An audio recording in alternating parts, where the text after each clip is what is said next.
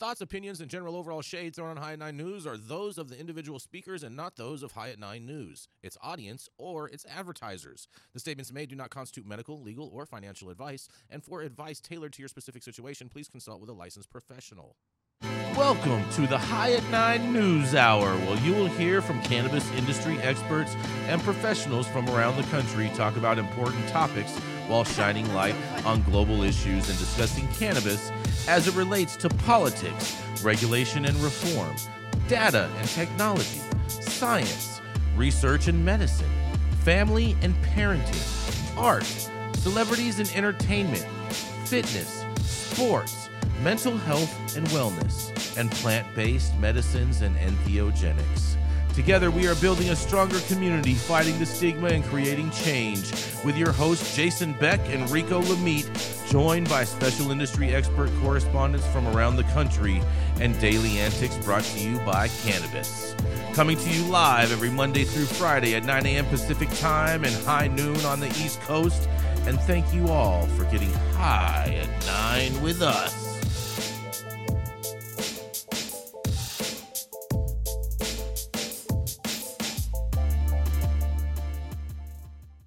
Oh, yeah. Good morning, everybody. That's right. It is Tuesday, January 9th, and today is National Balloon Ascension Day.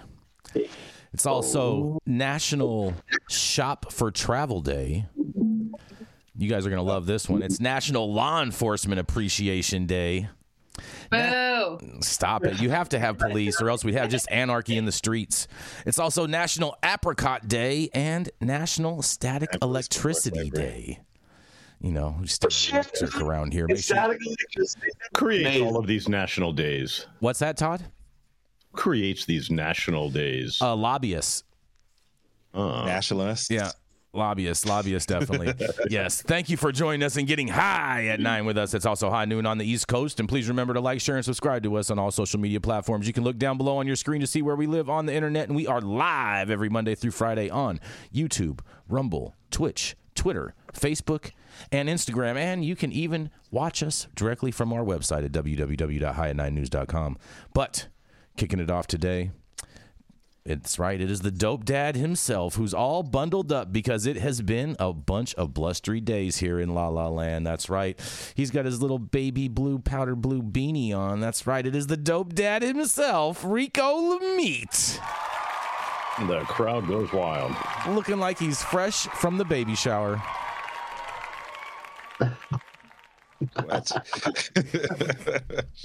Sure. Okay. Well, thank you, Jason.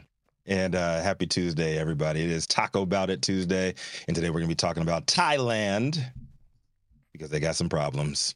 So back in 2022, cannabis was decriminalized in Thailand, making it the first Asian nation to do so, and has effectively been operating in a legally gray area since, similar to the Prop 215 days, the good old Prop 215 days California once enjoyed.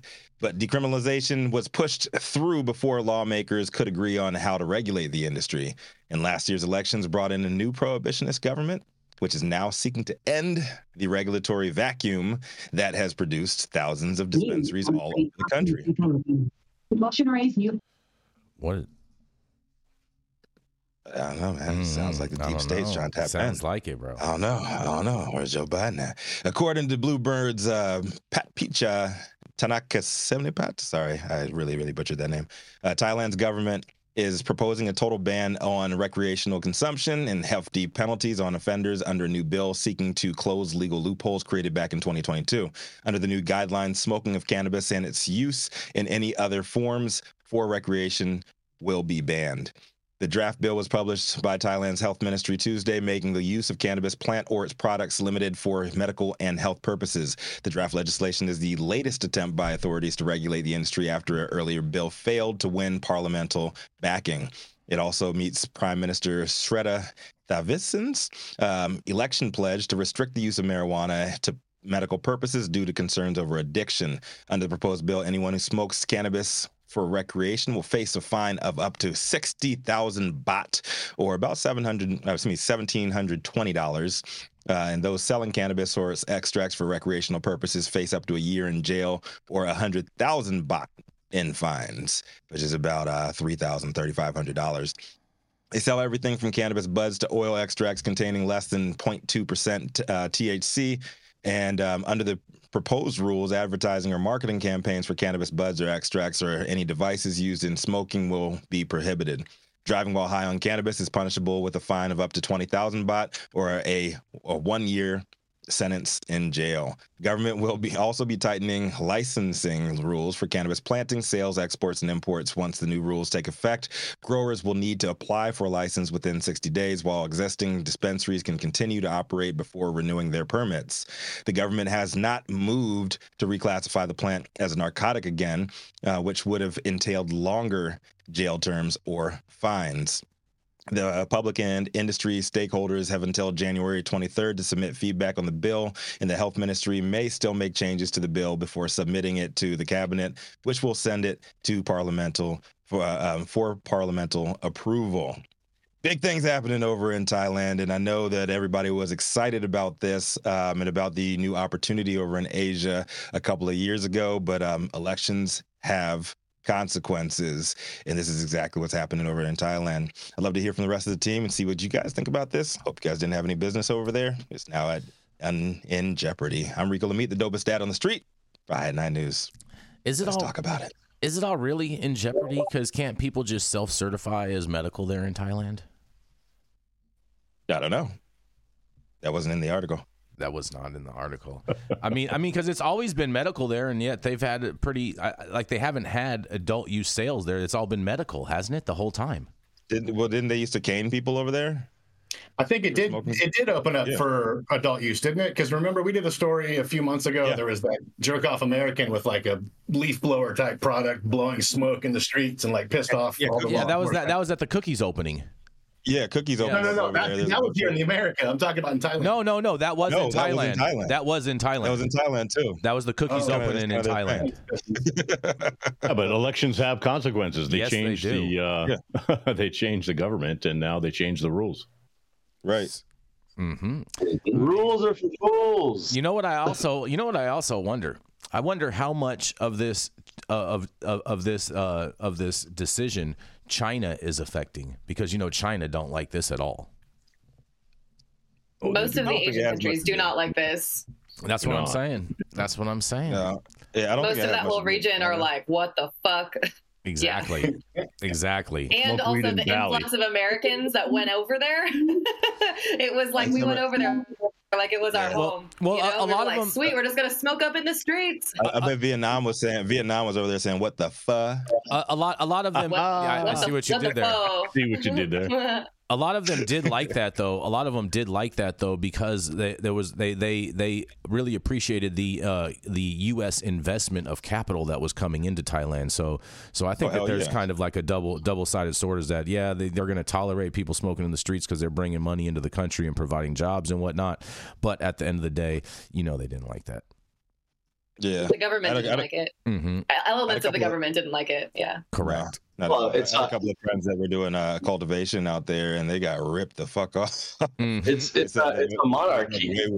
They said it's worse than the Wild West was out here, and they said you can't do anything. You have no idea who to sue or who to go after. But look, I mean, I love the Thai people and Thai culture, but I mean, your first inclination was maybe when there's Buddhist monks fighting the government in Thailand. I mean, anything to rile up a Buddhist monk enough to like go and start fighting government forces. Something's up. Some might be worth checking out. But look, I mean, the culture is great. The people are great. It's just this business brings out the worst and the best in people. So here you go.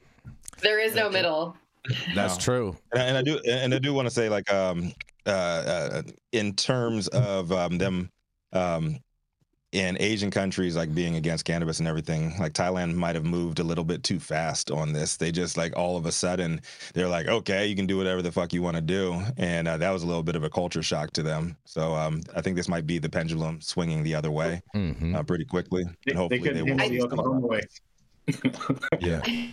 What's that, Mary? I think it got very crazy over there because they never officially legalized anything. They just decriminalized. and they decriminalized like the use, which then made a culture erupt quickly, more than they were expecting. And it was also very, it attracted many Americans. It attracted many from the West. And I think more so than they could have ever fathomed. And also it became the hub in that region for cannabis. And so it was attracting people from other countries, in a good way, but also in a way that created a lot of chaos for them. Also, really having been a country that is embroiled in the prohibition of the plant for years and years and years and years and years prior. So making that massive shift, I think, was very intense for them.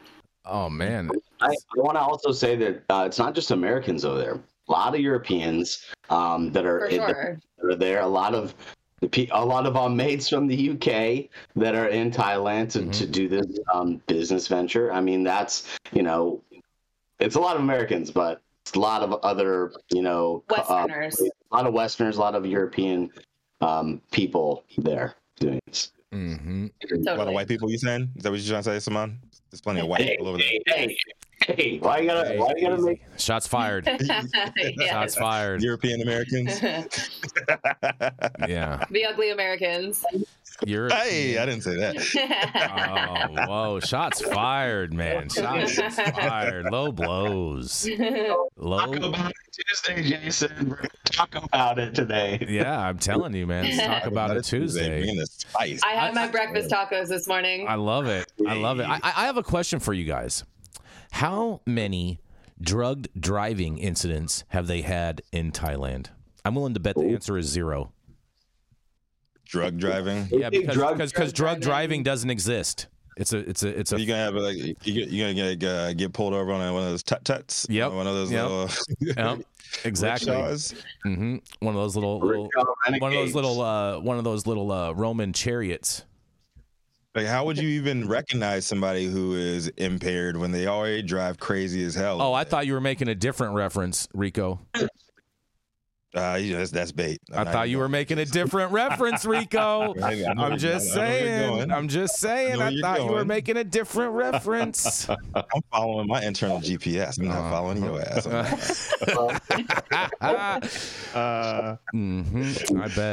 I bet. Well, Thailand. It sounds like everyone that was all excited about Thailand's about to get screwed over. So it sounds like they are in cannabis.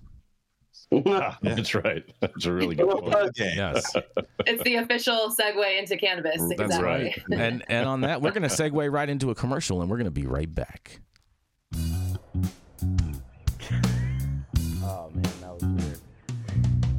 Hey, you America. Do I look like Sean Connery?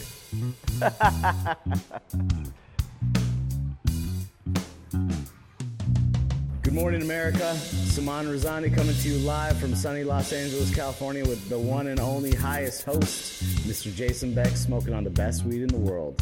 Did you know that we have an audio-only version of our podcast?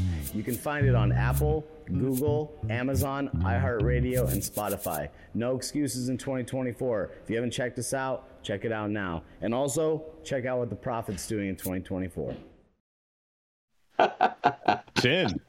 Up next, it's the high at night head honcho known for smoking the best weed in the world. Saman Razani calls him the highest Republican. Oh, you call him the highest? So does the internet. What? So does the internet. What's that? The highest what? Whole internet calls you that? Yeah. Yeah. Yeah. Go to highestrepublican.com and check it out, Todd.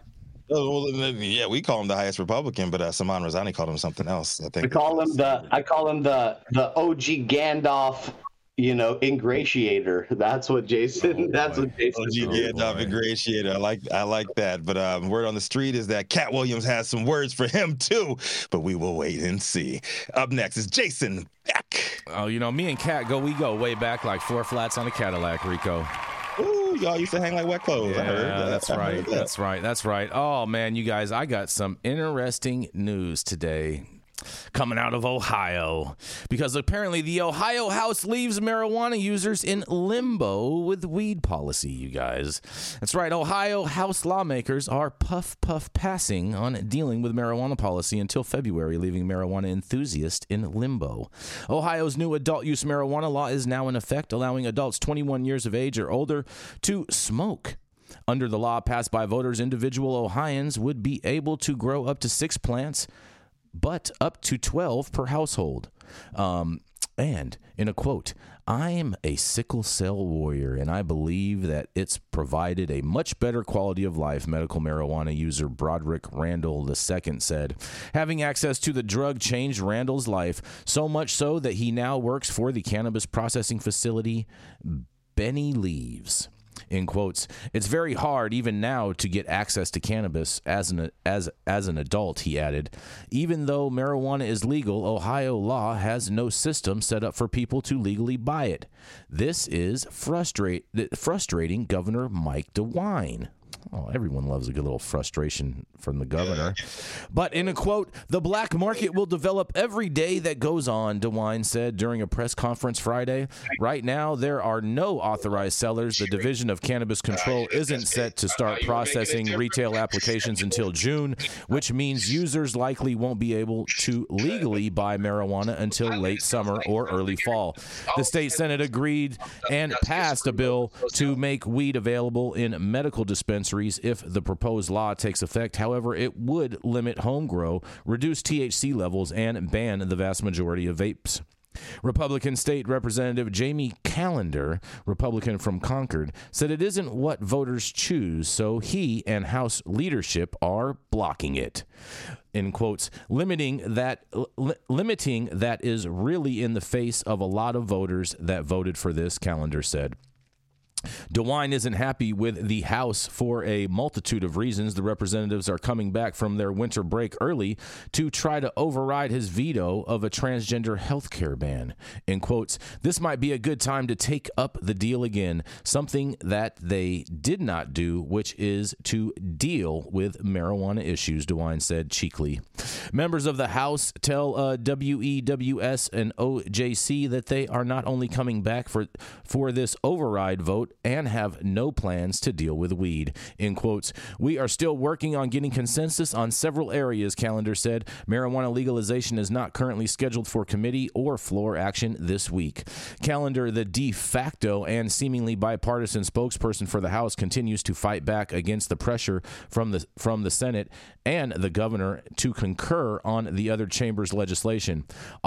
In quotes, "All of the interested parties are still actively discussing the outstanding issues," Callender continued, and says, "I wish it were going more quickly, but getting it right is more important than expenditure."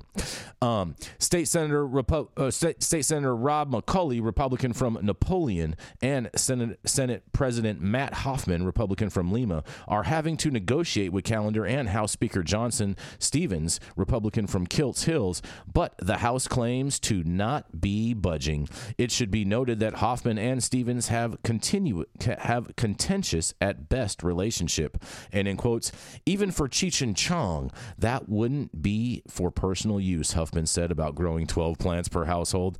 "This would be essentially creating a black market for people to sell around their neighborhood or whatever it would be." McCauley, the de facto and seemingly bipartisan spokesperson for the Senate, assured the proposal wasn't going against the will of the people, since he believes that the voters didn't really know everything that they were voting on. I love when politicians say this. This is just so ridiculous, as if voters are that stupid. In quotes, he says, "I think what the voters really voted for would have been access to the products," the senator added. Callender strongly disagreed. And in quotes, "I want to make sure that here in this chamber, the people's house, that we carry out the will of the people, and the people have spoken," the Republican lawmaker added. Callender has his own bill, HB 354, that is similar to current law. It adds some safeguards for advertising and children, and Callender likes the idea of including immediate dispensary access as well. After this week, the House won't be back until February, and in quotes, "At some point, we will just have to break out the peace pipe," Callender said, acknowledging the double entendre. Even though Randall's business would profit if dispensaries could open for adult use, he agrees with Callender and, in quotes, says, "I think it's the people's right that people have voted for it," he said.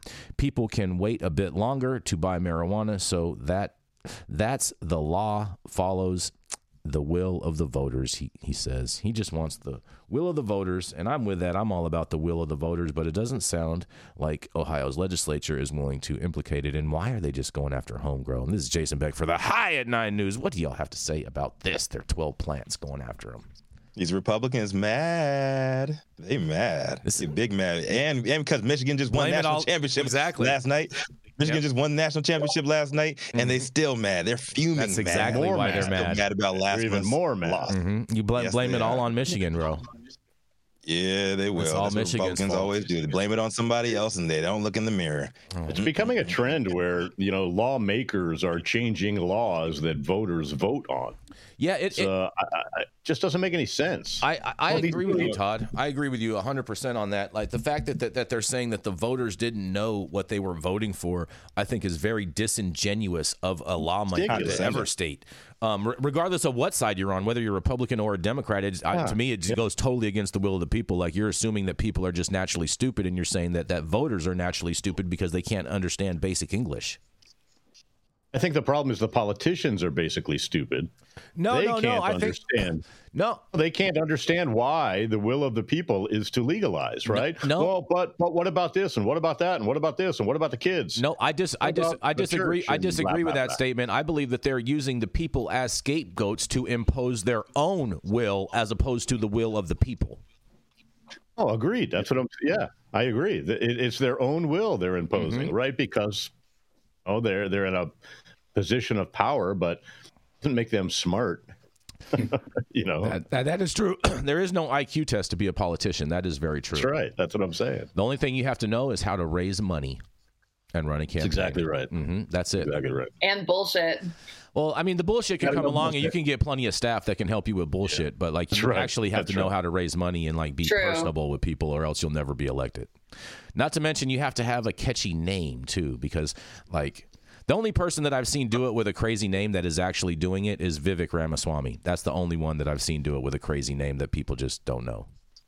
Or you can just put your name in an AI generator like Mike Johnson. Oh boy! You know what? We're gonna roll right on into our favorite Delta 8 smoker. That's right, Mr. Stone Slade. He's out there in the great state of Texas, partying up in Austin, hitting the high road, and he's got some gold records in his backdrop. That's right, it is none other than Mr. Stone Slade. The Delta 8 aficionado. Thank you, Jason. Please don't send the Delta 8 this month. We don't do that anymore. No, we don't. We've never done that. Get off the Delta 8. It's great. Here we go. I can save some money on shipping now. Yeah. All right. Good morning and welcome everybody to the High at 9 News Hour. Today, I'm covering a story that has significant implications for the future of cannabis in Hawaii. Despite presenting a draft marijuana legalization bill, Hawaii's Attorney General Ann Lopez has clarified that her office does not support the legalization of adult use cannabis. However, she's not actively opposing it, provided that the legislation includes certain key elements. On Friday, her office sent lawmakers a comprehensive 315-page draft for legalization, along with a detailed 38-page report. Lopez emphasized the draft bill is not the Department of the Attorney General's cannabis bill. It's meant to offer a legislative option with public safety and health protections. She acknowledged the increasing likelihood of the legislature passing a legalization bill and stated her department's role in warning of risks and providing a robust framework for public safety and health. Take notes, Ohio, maybe? I don't know. The department's report reiterates this stance. Although it doesn't support legalization, it will remain neutral, ensuring the bill contains essential elements and doesn't include provisions contrary to these elements. The legalization legislation has been introduced in recent sessions, with the Senate passing a reform bill in March. Attorney General Lopez, appointed by Governor Josh Green, has expressed a commitment to developing a regulatory and law enforcement package to aid any potential legislation.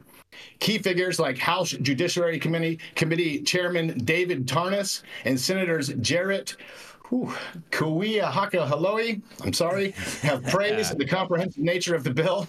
Advocates have supported several components like the home grow option, but seek more equity-focused changes.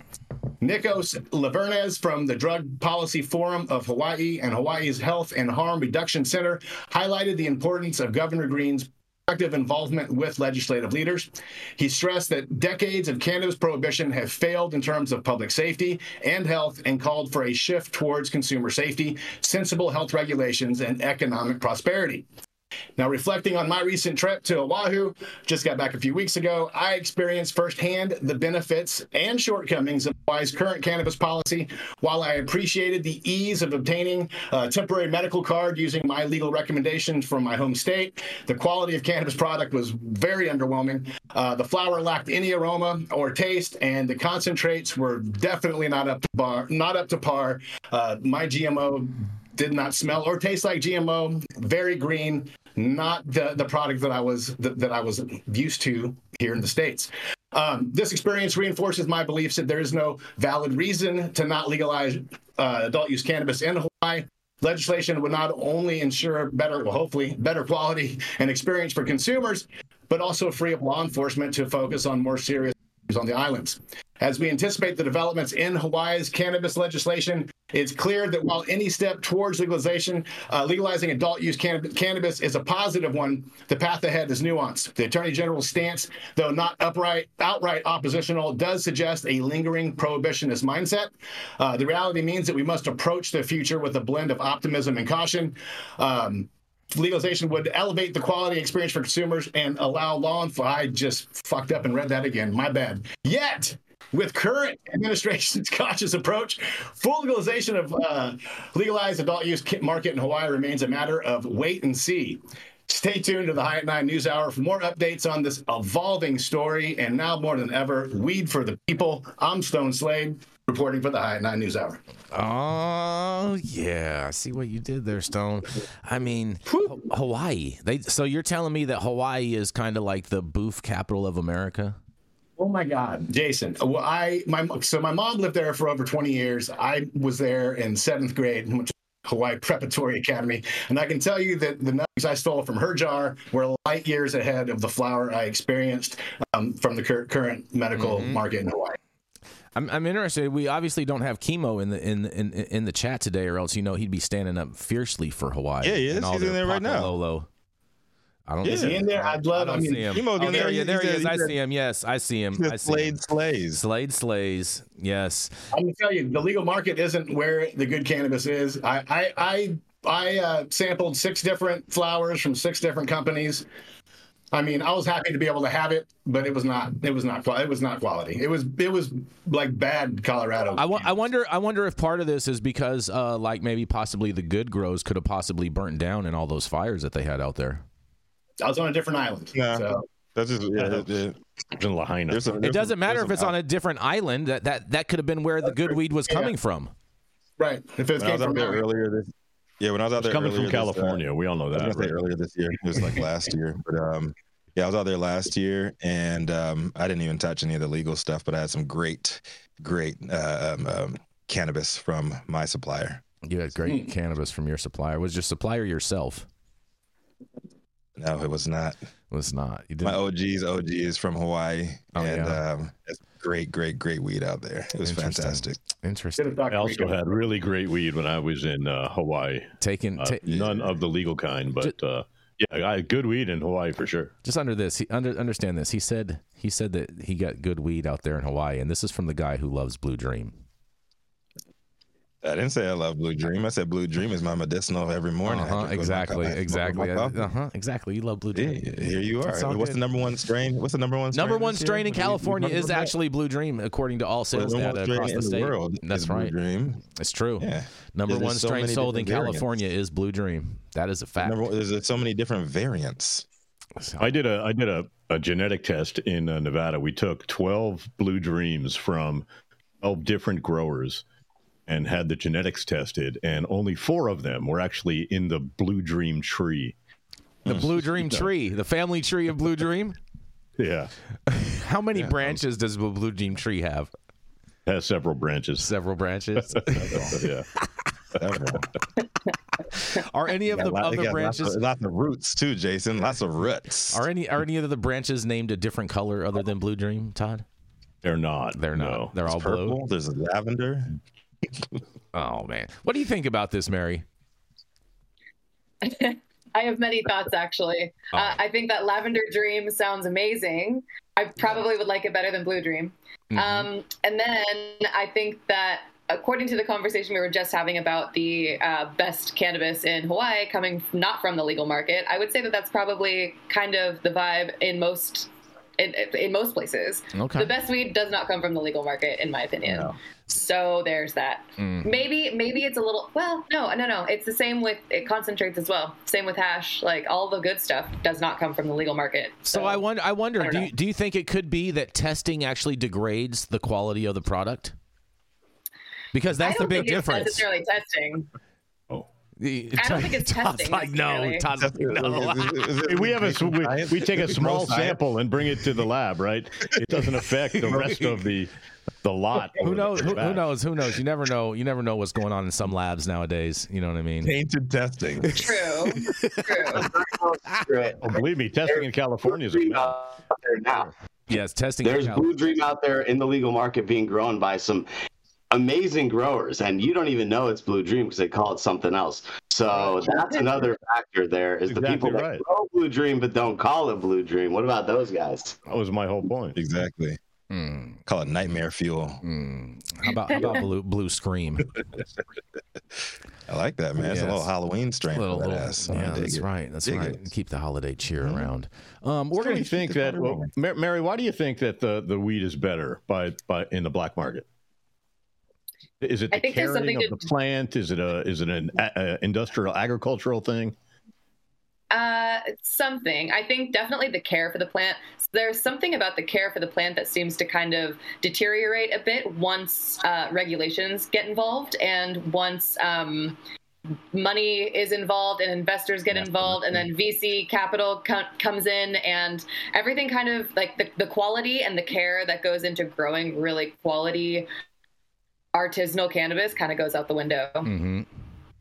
But it's still the high THC and the good quality weed that sells for the most money in the dispensaries. Well, that's because you have uneducated buyers though that are shopping in dispensaries, Todd, that are just going based off of a THC percentage. Which is bullshit. Yeah, the way how everyone used to buy weed is with their nose back in the day. You look at it and smell it. That's right. Yeah. And in a regulated market, they don't allow for that. And not to mention, I think one of the reasons that the quality goes down in the legal market is due to the fact that everything comes prepackaged and you don't have that deli style modeling. And I'm a big believer that cannabis stays better longer when it's preserved with all of its other little cannabis friends.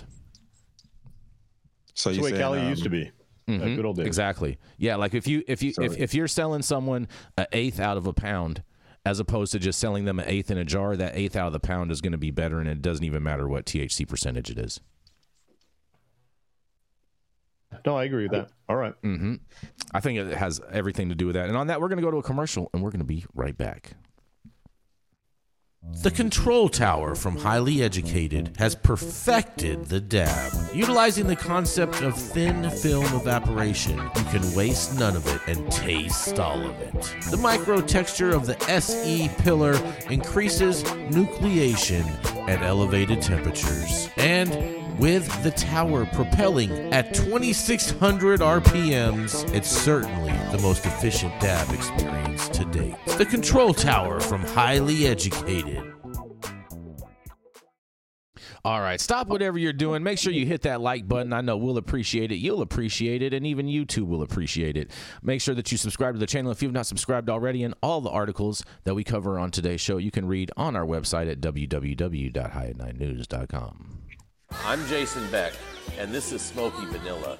And if you want to feel as good as I look, then you need to get yourself a Stretch and Smoke with Smoky Vanilla. That's right, baby. I'm Smoky Vanilla with my background in kinesiology. I'm a sports massage therapist and stretch coach. I focus mostly on athletes who have chronic pain or injury due to their sport, or the legends of the chronic in the game, baby. Oh, yeah, you know what it is. We just stretched, and now we're gonna smoke, because you know what it is. That's right. I love intuitively creating a session based on the individual I'm working with. We'll go through a few assessments, look at the past health history, injury, or anything that's still affecting you today, and create a customized session just for you. Let's go.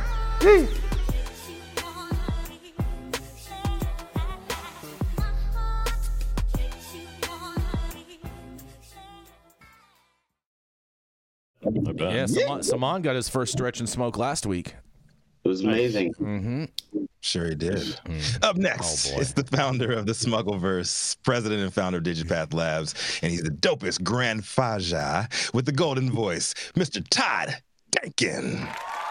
Thank you, Rico. What's up, Granddaddy Perk? Good afternoon, good morning, or good evening, depending on where you are and when you're watching this. Well, Nevada's back in the news because Nevada marijuana consumption lounges are on the way, and they could soon become industry's new frontier, according to a former top regulator. Nevada's marijuana lounges are coming soon, and the state's former top regulator says the social consumption facilities could represent a new frontier of the legal cannabis industry after an extensive rulemaking process that laid a robust foundation for the marketplace. Tyler Klimas, who served as executive director of the Nevada Cannabis Compliance Board 2020 to just the end of last year, discussed the state's forthcoming hospitality market during an interview with Weed Wonks that was released this week. After a year-long process to set up rules for consumption lounges, which were legalized under a bill from Assemblyman Steve Yeager, a Democrat in Nevada, and that former Democratic Governor Steve Sisolak signed into law back in 2021. Facilities are positioned to open imminently, Klimas said. He also added, and we're going to see them in practice. So it's a very interesting and exciting time to see what happens in this new sector. TCB approved an initial batch of consumption lounges last June, which came after regulators gave preliminary approval to 40 prospective hospitality businesses. In the interview, which was taped last November before he left office, Klimas acknowledged that the private industry and consumers have been eager to see the sector open sooner. He said regulators have been intentionally methodical to ensure success, holding over a dozen public meetings to bring in a wide range of stakeholders before finalizing the rules. For example, at this point, the remaining steps before the approved lounges open are for licensees to find building space, get the local government approvals, and build out their facilities. Oh, yeah, that makes sense. It's an unknown market, he said. There is no blueprint anywhere. We see many business plans and projections, but nobody really knows until we open it up. We don't know how successful it's going to be, which is very exciting. TCB Consumption Lounge Program Officer told Marijuana Moment in an email on Tuesday that we do not have an exact date for the opening of the state's first consumption lounge. Period. However, some licenses have offered tentative timelines, with the Las Vegas-based Planet 13 retailer planning to launch its first phased lounge for the Cannabis Holiday 420, for example. Of the 40 provisional licenses that were granted in late 2022, 20 were awarded to new independent businesses, with half of those going to social equity applicants. The other 20 were for existing cannabis retailers that plan to open social use areas. Regulators have agreed to cap the consumption lounge license at 65, at least for now. Rulemaking might have taken longer than consumers and stakeholders would have hoped, but Klimas says it was intended to be that way. And he said the CCB is grateful that the legislature allowed regulators to move through an administrative process to stand up to the sector without overly prescriptive statutes or deadlines to follow. That allowed them to take input from multiple viewpoints so that rules that developed became a solid foundation for the market. He said, obviously, when you're talking about social consumption, you've got local governments playing a huge role in that. You've got law enforcement and the anxieties that law enforcement has, deservedly so, around social consumption. Klimas was replaced and succeeded by James Hum of the Governor's Office of Economic Development. He now leads the CCB. It was important to have the space bring all of the voices in, again, knowing that this is part of the foundation. When we do launch, there's no coming in after the fact saying, I can't believe that happened. I can't believe you guys did that. Unconventional cafe-type facilities, the law also allows for businesses that couple cannabis with yoga, serve infused food, offer THC-aided massage therapy. Oh, he can come here now, right? Or incorporate marijuana in other ways. Sisolak, the former governor, touted Nevada's lounge in a 420 op-ed for Marijuana Moment in 2022, writing, quote, "The idea isn't new, but no one is doing it like we are in Nevada.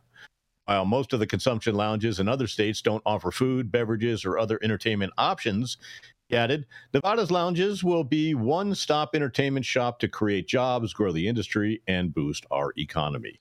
The board-approved rules, consumption must be hidden from public view. Smoking and vaping must take place in a separate room of the lounge or be prohibited entirely. What? Single-use or ready-to-use cannabis products can't be brought off-site. Businesses must provide water to every guest free of charge. Lounges will also be cannabis only. No alcohol, no tobacco, or nicotine products can be sold. Other safety-related regulations require lounges to establish plans to limit cannabis-impaired driving and minimize workers' exposure to secondhand smoke. Guns are prohibited. Surveillance is required, and procedures must be in place to reduce and respond potentially violent or harassing behavior. Single-use cannabis products are limited to no more than 3.5 grams of usable cannabis under the regulations, with extracted inhalable cannabis products, such as vaping or dabbing products, limited to 300 milligrams of THC. All single-use products with more than 1 gram of usable cannabis and all extracted inhalables must carry written potency warnings. Individual servings of ready-to-consume edible products are capped at 10 milligrams THC, a fairly standard amount in the states that have legalized cannabis for adult use. Logos, meanwhile, are limited to 400 milligrams of THC. Transdermal patches and all other cannabis products have no more than 100 milligrams THC and must carry a written warning if they have more than 10 milligrams. I don't know who's going to a lounge and getting a transdermal patch, first of all.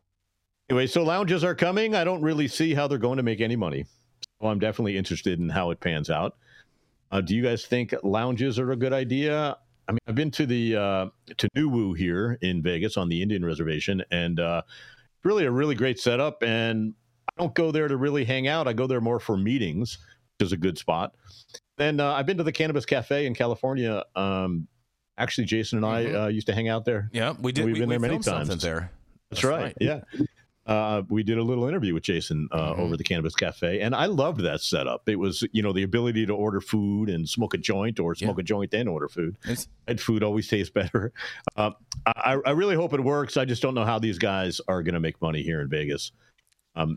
You guys think? I'm Todd Denkin with High at 9 News. Hang. I mean, it's open again now, Todd. They have reopened. So when you, it was a great experience, wasn't it? Yeah, wasn't that's it great? what I'm saying. When you do come out here, we can go and film something over there and check it out again. But yeah, you know what, Todd? You bring up a lot of very interesting, valid points, and I happen to agree with a lot of them. I do think that overall that these businesses can be successful only because they're in Las Vegas, Nevada. Okay, West Hollywood, we have some standalone consumption lounges that are still around. Now, granted, those operators that have just the standalone consumption lounge have other license types to help fund their projects and whatnot. But nonetheless, they're able it's able to stay afloat and the doors are open.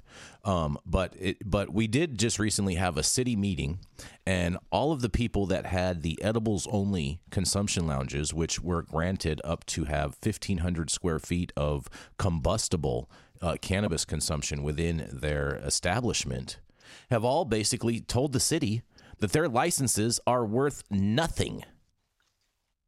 And that unless they become a default dispensary or have the ability to offer full combustible, their license is worth nothing, and they probably won't ever open. I see that. They mentioned Planet 13 has a ginormous dispensary and a whole complex here in Vegas. So it makes sense for them, right? It makes sense to be inside a place where you can go buy some weed, walk next door, light it up, smoke it, and go chill, and then get on with your day, right? That it does. Or even if you're going to be have an offshoot of Circus Olay, do an offshoot of Circus Olay performances, and then open that as a consumption lounge. I think that would be cool, and people would go to that for that. Or maybe the consumption lounges just hire these these actors and these artists and these musicians and acrobats to come perform some kind of live shit, at the lounge. Yeah, that's exactly what I'm saying. Basically, what I'm saying is that these businesses are going to need other types of attractions to lure people there, not just the cannabis. The cannabis is a secondary component of why people would go there. I think they'll go there. The tourists will go there more often than the locals. Yeah, and, 40 million people come here a year. I agree, and that's why I said I think they can be successful since they're in Las Vegas. But if they were in Reno, I don't think they'd be successful at all. They would lose money. I just think it's ridiculous how overly cautious they are with like what could happen and the safety and the drug driving when we just have a million fucking bars. People die every night drinking and driving. So it just blows my mind that this isn't just more accepted and being like, oh, you want a place where you can go smoke? Have at it. Here's your business license. Go do it. Well, you know what the prohibitionists say in regards to that to that argument, Stone Slade, is that we don't necessarily need more intoxicants on the road than we already have. And that's their argument. That's their rebuttal to that. Saman, what do you have to say on this? They just want to tax you to death. They just want to charge you to death. Just to be able to run a profitable business. It's nuts. You have to turn this now. Now you have to turn it into a circus to get people to come and stay and to be a patron of your business. When all of this started out as, hey, it's a place to collectively group together and come to share ideas.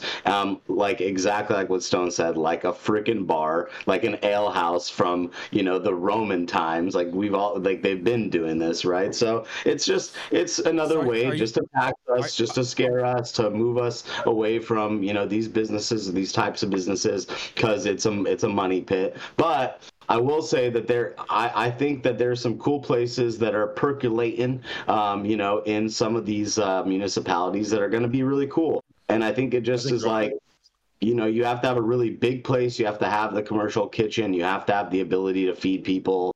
And to keep people there, and enough of an attraction, as you said, Jason, to get them to come to these events. And some very astute, knowledgeable cannabis Illuminati in our chat have also said that it's like, unless it's an event, there's not really a reason to go to a lounge. So it's like I think there's something there.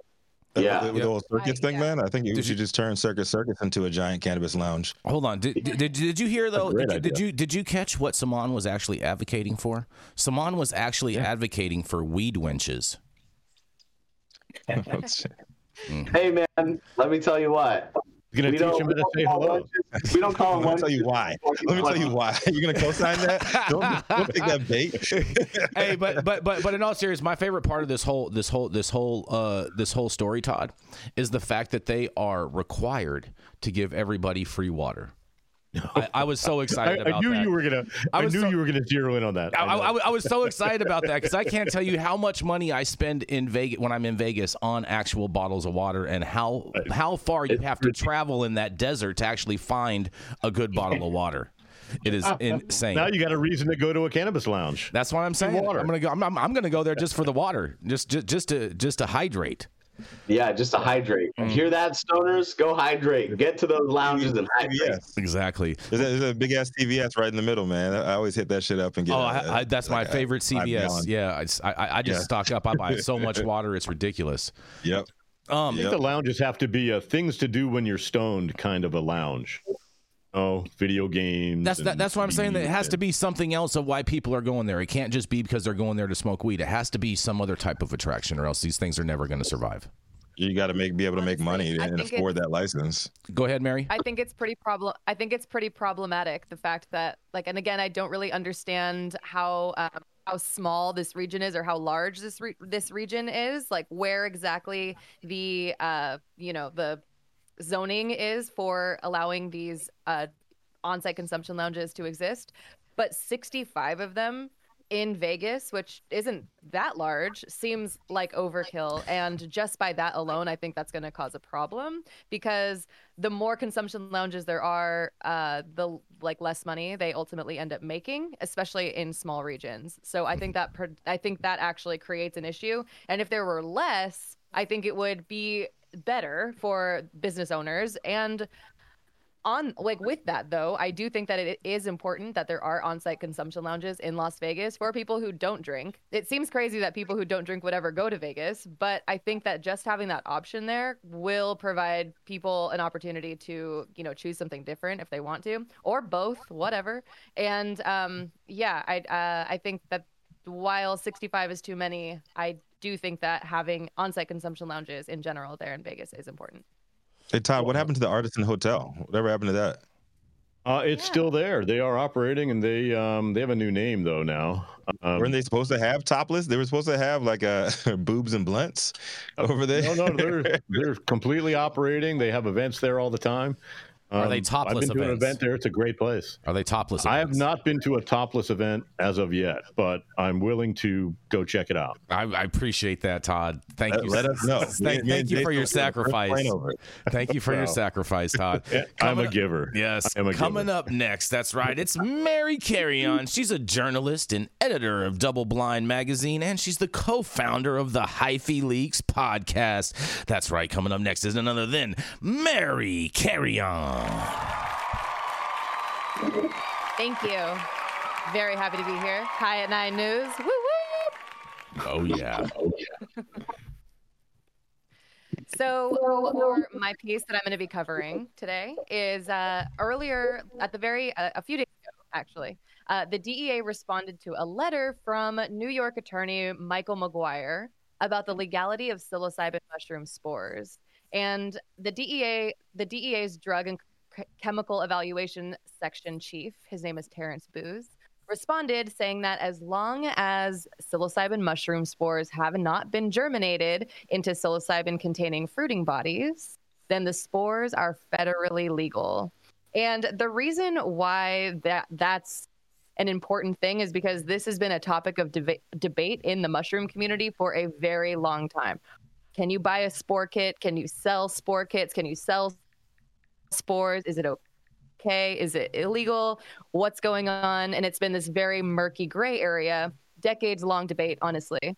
And last week, or a few days ago, the DEA said that it is not illegal to be moving around spores.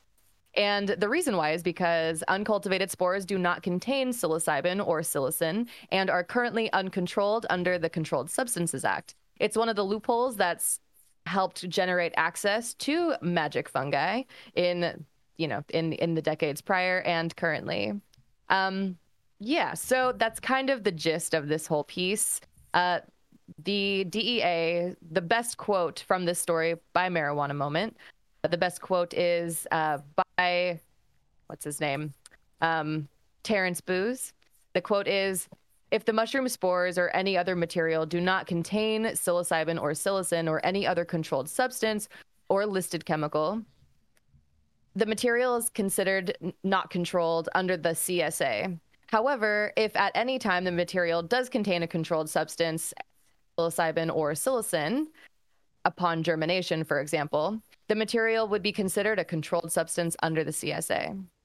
So while that's really great, and that kind of opens up a lot of, opportunities for people who sell spore kits to either get on the market or continue pushing on the market, keep in mind, however, that the police still have arrested for utilizing spore kits, but it's possible that that could be connected to whether these spore kits are considered drug paraphernalia and basically how they are marketed.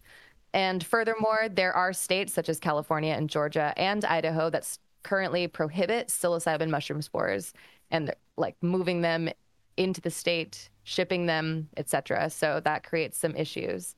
But what's also interesting is that this topic actually brings up it actually mirrors the another DEA paradox, which was addressed in a separate earlier letters from this same guy from the DEA. And it's basically whether or not cannabis seeds that produce the plant are legal or they're not legal. And that was like a big issue. It still kind of is in some ways, but basically the seeds that produce the plant are not illegal as long as they do not contain more than 0.3% THC by dry weight. You're able to buy them, sell them, move them, and that's cool. that's basically the gist of it. And so the DEA kind of put to rest a huge debate that's been in the community for a very long time between people who love mushrooms, sell mushrooms, move around, spore kits, etc. So this is a win for people right here, Mary. If you're selling spores, you're winning right now. Absolutely. This is time. I mean, yeah, it's like when you break these things down, it's obvious, right? It's logical, and that's what everyone's been saying for so long. It's like, because the spores, for those that don't know, like they're the reproductive, stage of the cells of the mushroom. So like that's the seed essentially, and then the mycelium, which is something completely different, which what people are doing is like inoculating bags without fruiting bodies. They're saying it's benign. It's not going to be like some crazy thing. So I don't know. I'm all for it. I think, I think just let those things go, baby. They're in the air anyway. Just let them keep going. I mean, this has been the case for a lot of laws throughout my lifetime of cannabis. It was like, like you can go into a store and buy a bong, but you can't get caught with a bong. Right?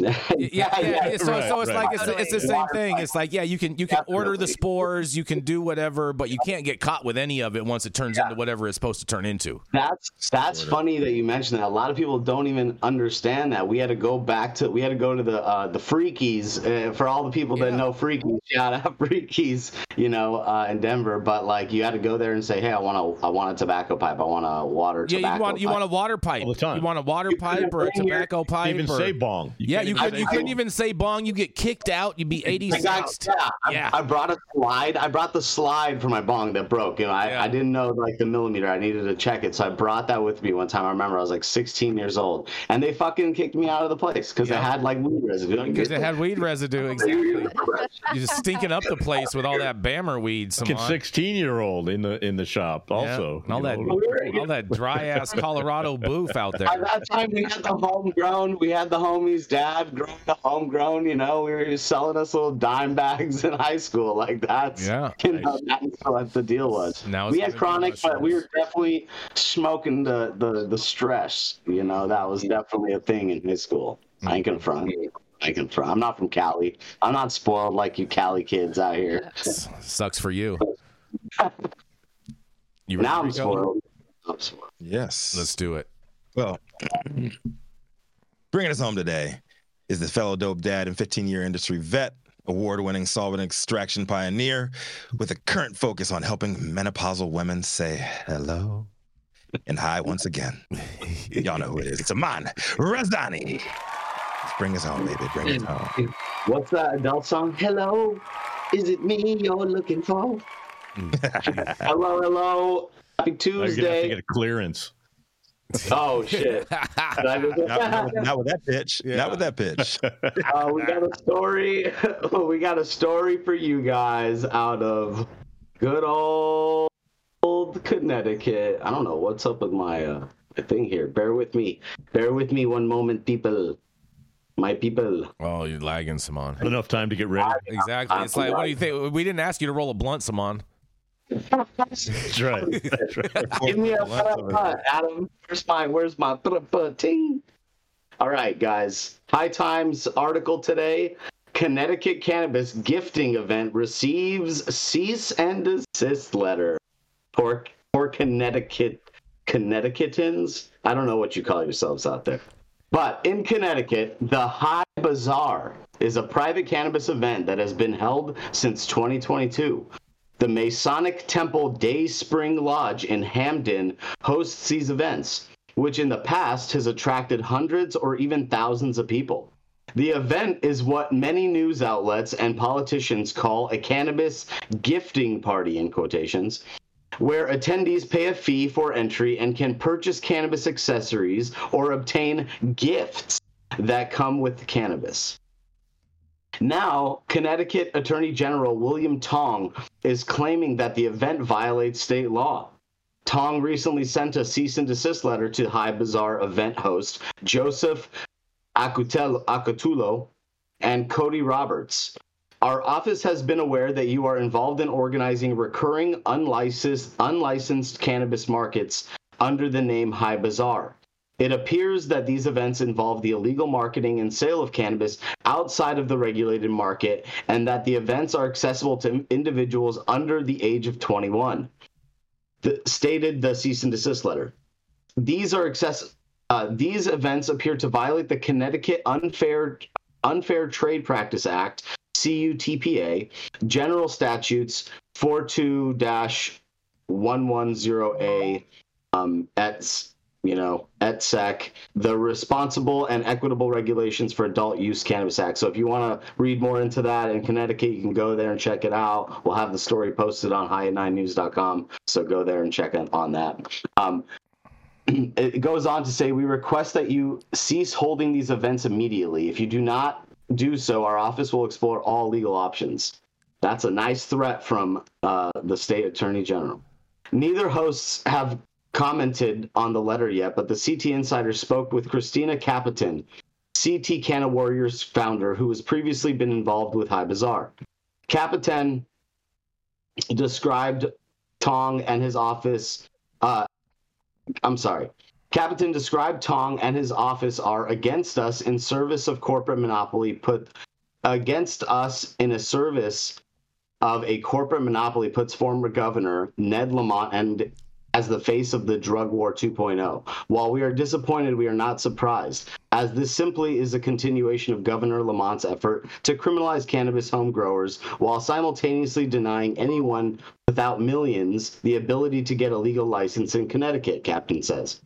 Another Canna Warriors member, Ivelisse Correa, explained the harmless nature of the events. It's just a flower. We're not selling crack. This is a craft cannabis community, Correa said. Not everyone is happy with the current state of Connecticut's cannabis industry. Luis Ronaldo told CT Insider, why now is the time to reevaluate these cannabis events. It's time for us to collectively pivot to a more populist solution, one that opens up the market to local small craft producers and caregivers, Ronaldo said. While the High Bazaar has remained private, it has created a stark divide between advocates and politicians.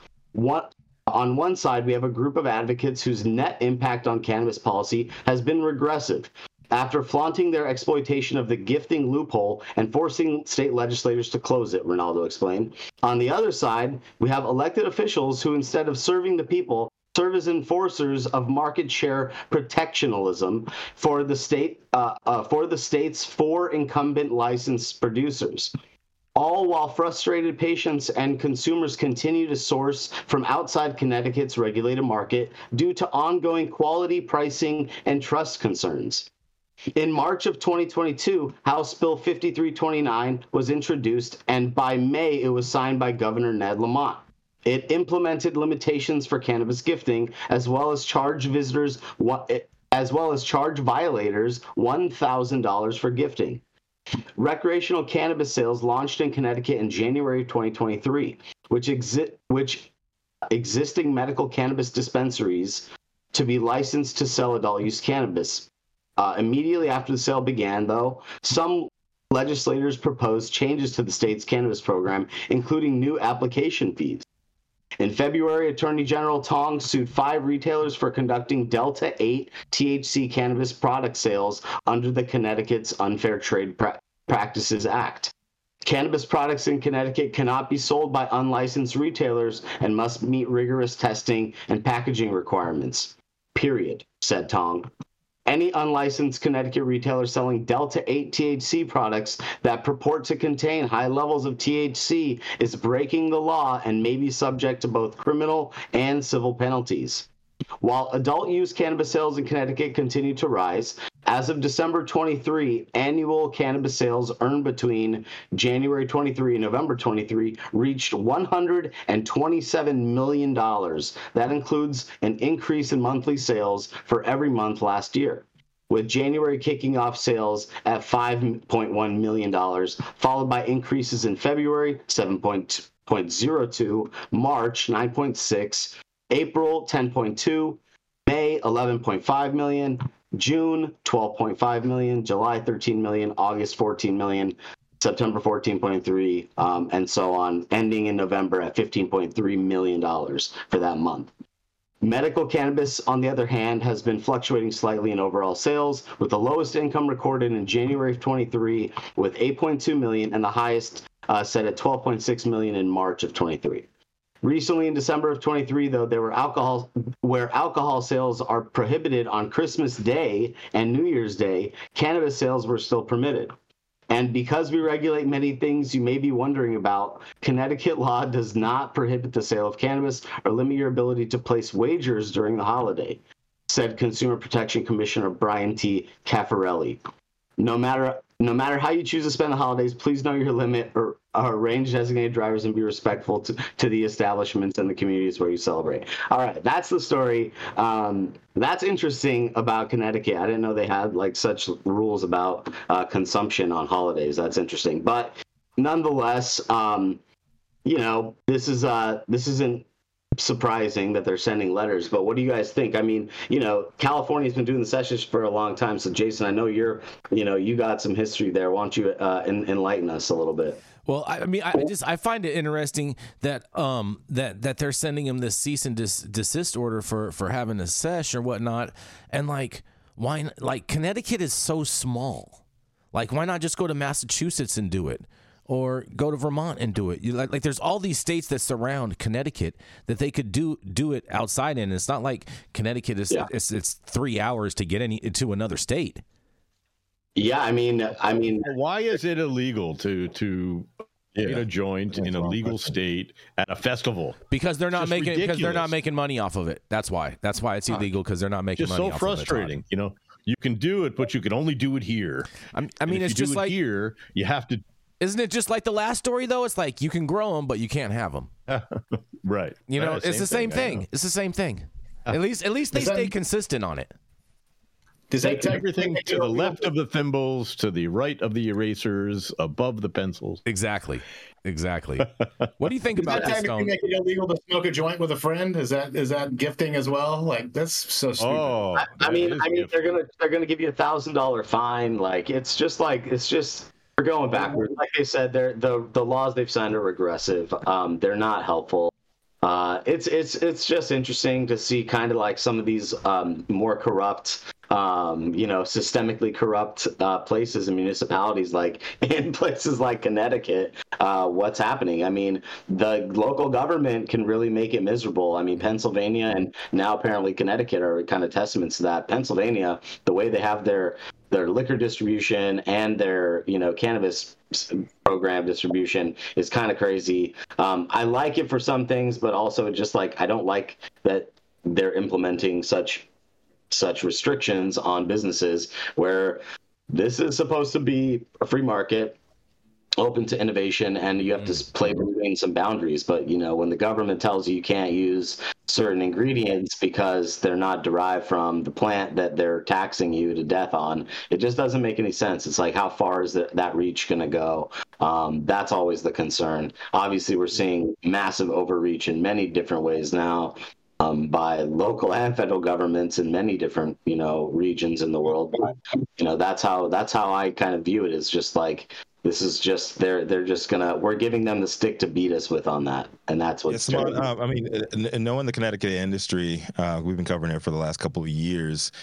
They've had issues from the jump. Mm-hmm. It's like a cartel state. They only have four. It's actually a Democratic state.